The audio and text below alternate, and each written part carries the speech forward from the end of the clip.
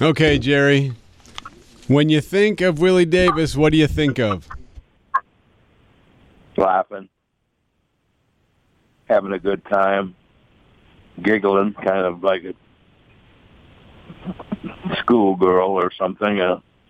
We just got along extremely well and understood each other extremely well. And I had a room at the Davis home in Santa Monica for about 20 years called the Kramer Suite.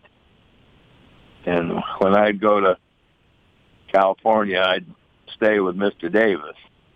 And I'd do whatever I had to do, and we'd go to dinner, and we'd tell stories and lie to one another and BS, and just enjoyed being around him, just enjoyed being in his company.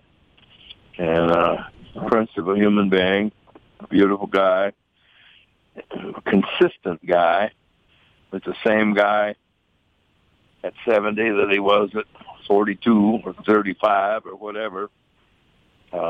Just a very special human being. Why do you think that was? What made him so unique? Why was he created that way? I think it's his mom, probably. He lost his dad left the family at a fairly early age, and Mom was working at a country club in the kitchen, and she busted her tail so Willie could go to school and assist and took care of the family and kept it together. And I think she was his example and his guiding light. I didn't know African-American people very well when I came to Green Bay. I had never been in a town where African-American people lived. The towns I grew up in was a little town in Montana way out the prairie of 200 or 300 people, and then northern Idaho of 2,000 or 3,000 people. So I really didn't know how to get along with an African-American. I'd never really talked much to him and never had a friend. And Willie and I played together for a year or so before we had a chance to talk. It may have been just 1 year, but we were out in Los Angeles playing the Rams, and about the end of the season, and the All-Pro team was about to be announced at the end of the year. And I had never spoke to Willie, and he'd never spoke to me, but we appreciated each other. He was a ball player, and he was a positive impact on the team, and a positive income positive part of our victories and our win, and he was our team captain. So I had a respect for him, but just didn't know him. He walked by me in the locker room, and, "Hey, Jay," he says, "you had a hell of a year. I think you're going to be named All-Pro." And it was my first time, so I was kind of excited and pumped a little bit and thought, well, damn, that's pretty nice. And I was consumed by myself, I guess, a little bit. And Willie walked on into the shower room. And as I'm walking later, a couple of minutes, I'm going into the shower. I'm finished undressing, and I thought, well, hell, Willie's had a hell of a year. And I said, Will, you've had a hell of a year yourself. I think you're going to be All-Pro. And he looks at me and says, "You think so, Jay?" I said, "Yeah, you've had a hell of a year. You're playing some great football. If I deserve to be All-Pro, you certainly deserve."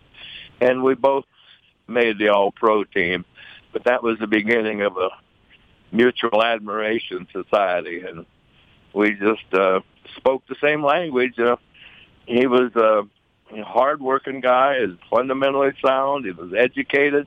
He was thoughtful. He was polite, congenial. Just a hell of a pal.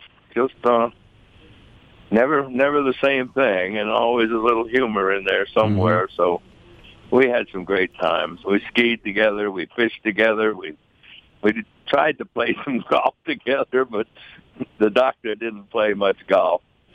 By the way, he was the doctor. His name was Willie Davis for many, many years, and he was our captain and whatnot, and so he had a position on the team. But we would get together before practice on the field.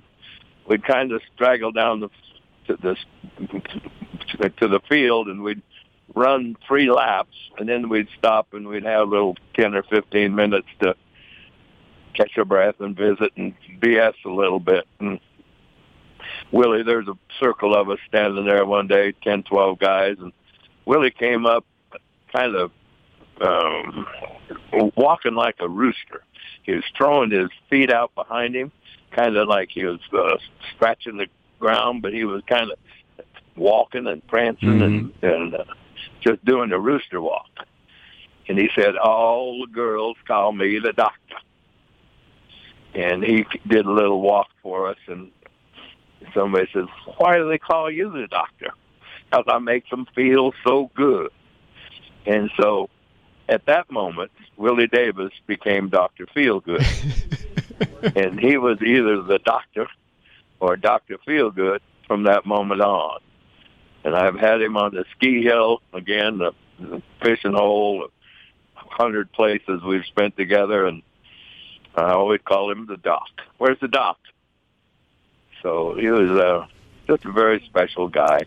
Bill Curry told me this past hour that he changed his life, that he's not the same person because of Willie Davis. Do you think that's true, that there was this ripple effect that he seemed to have? It sounds like it happened on and off the field as well, even in his post-career.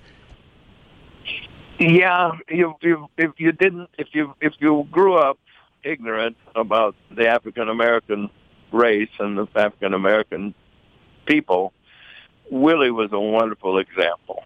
I mean, he made you realize that they were as smart as you were, that they were as thoughtful as you were, that they were sometimes smarter than you were, and that they were very capable. So it changed my whole appreciation for the race. I became a different person in terms of my relationships with the African American family, and I respected them more and gave them more room, I guess. I remember we were doing a motivational sales film that I created and I put together, and I had Horning and McGee and Henry Jordan and Jimmy Taylor and Fuzzy and Willie. And I'm interviewing Willie for the film about his distributorship in Los Angeles, and I go, Willie, did you ever think you'd grow up to own a business like this? How many trucks do you have? How many cars do you have? He said, Jay, I got 18 trucks and 10 cars in my distributorship. And I said, did you ever, back in Texarkana, figure out that someday you'd end up owning 18 trucks and 10 cars? And he goes, no, Jay. He said, I never could imagine driving more than one vehicle and owning more than one vehicle. I'd never be able to drive that many pieces of equipment. So we giggled about it, and he looked back at his childhood a little bit, and they were similar. You know, we had hard times growing up, and most of your ball players weren't wealthy children. You know, they were coming from the middle families or the hard families. They're trying to make it work, and he was one of us. And what a beautiful, beautiful man. Was he different on the field? Like sometimes I've heard stories of players that are completely different personalities when they're between the stripes. How was it for him? He was competitive. He was proud. He was doing his job fairly, squarely, decently, by the rules. I never saw him take a cheap shot at anybody. I never heard him cuss anybody. He was.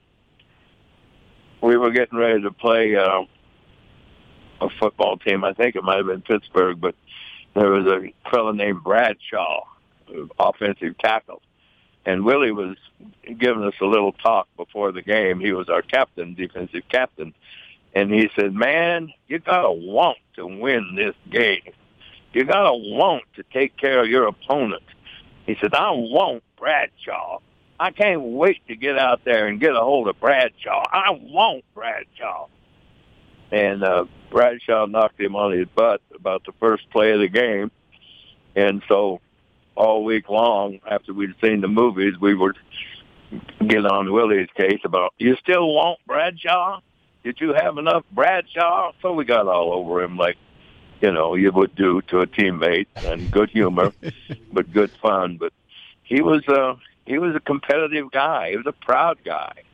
He had a lot of pride and a lot of character in him, and he was intelligent enough to know when to and when not to, and where to and how to and why to, and all of those things. And he was capable of all of those things. He could lead the team in a prayer or in a fight story or whatever he needed to do, and he could meet with the executives that evening and talk to them about communications. He's just extremely. He grew up in Texarkana, and he had probably a phys ed degree from Texarkana when he came to us from Cleveland. But he spent 6 years while he was playing professional football, going to the University of Chicago and getting a degree in marketing. And he got a master's in marketing, and he was on the dean's list the last year or two he was there. So he understood where he wanted to go, and he understood what the price was, that's how he had to prepare himself and be ready for that particular world. So he was bright enough to understand that and disciplined enough to make it happen. And that's a hell of a story right there. What do you have to say when you finally made it into the Hall of Fame? He called me Jay. Hey, Jay, congratulations. It's about time. It's about time. So he was in my corner and pulling for me all along, and we still kept pretty tight together. If we didn't see each other every month or so, we'd phone each other and talk to one another. And he was probably one of my 5 friends of my life, people that I would call my best friends, and guys that I loved and wanted to be with and hang out with and did associate with. So he was one of my guys.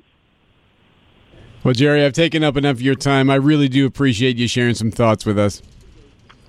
Well, he was a very exceptional human being, and he deserves all the time we can give him. So I'm tickled to death to share a story with you or put a vote in for a doctor. He's a beautiful man. I loved him. Thank you, Jerry. Be well. Thank you. Bye-bye. Bye-bye.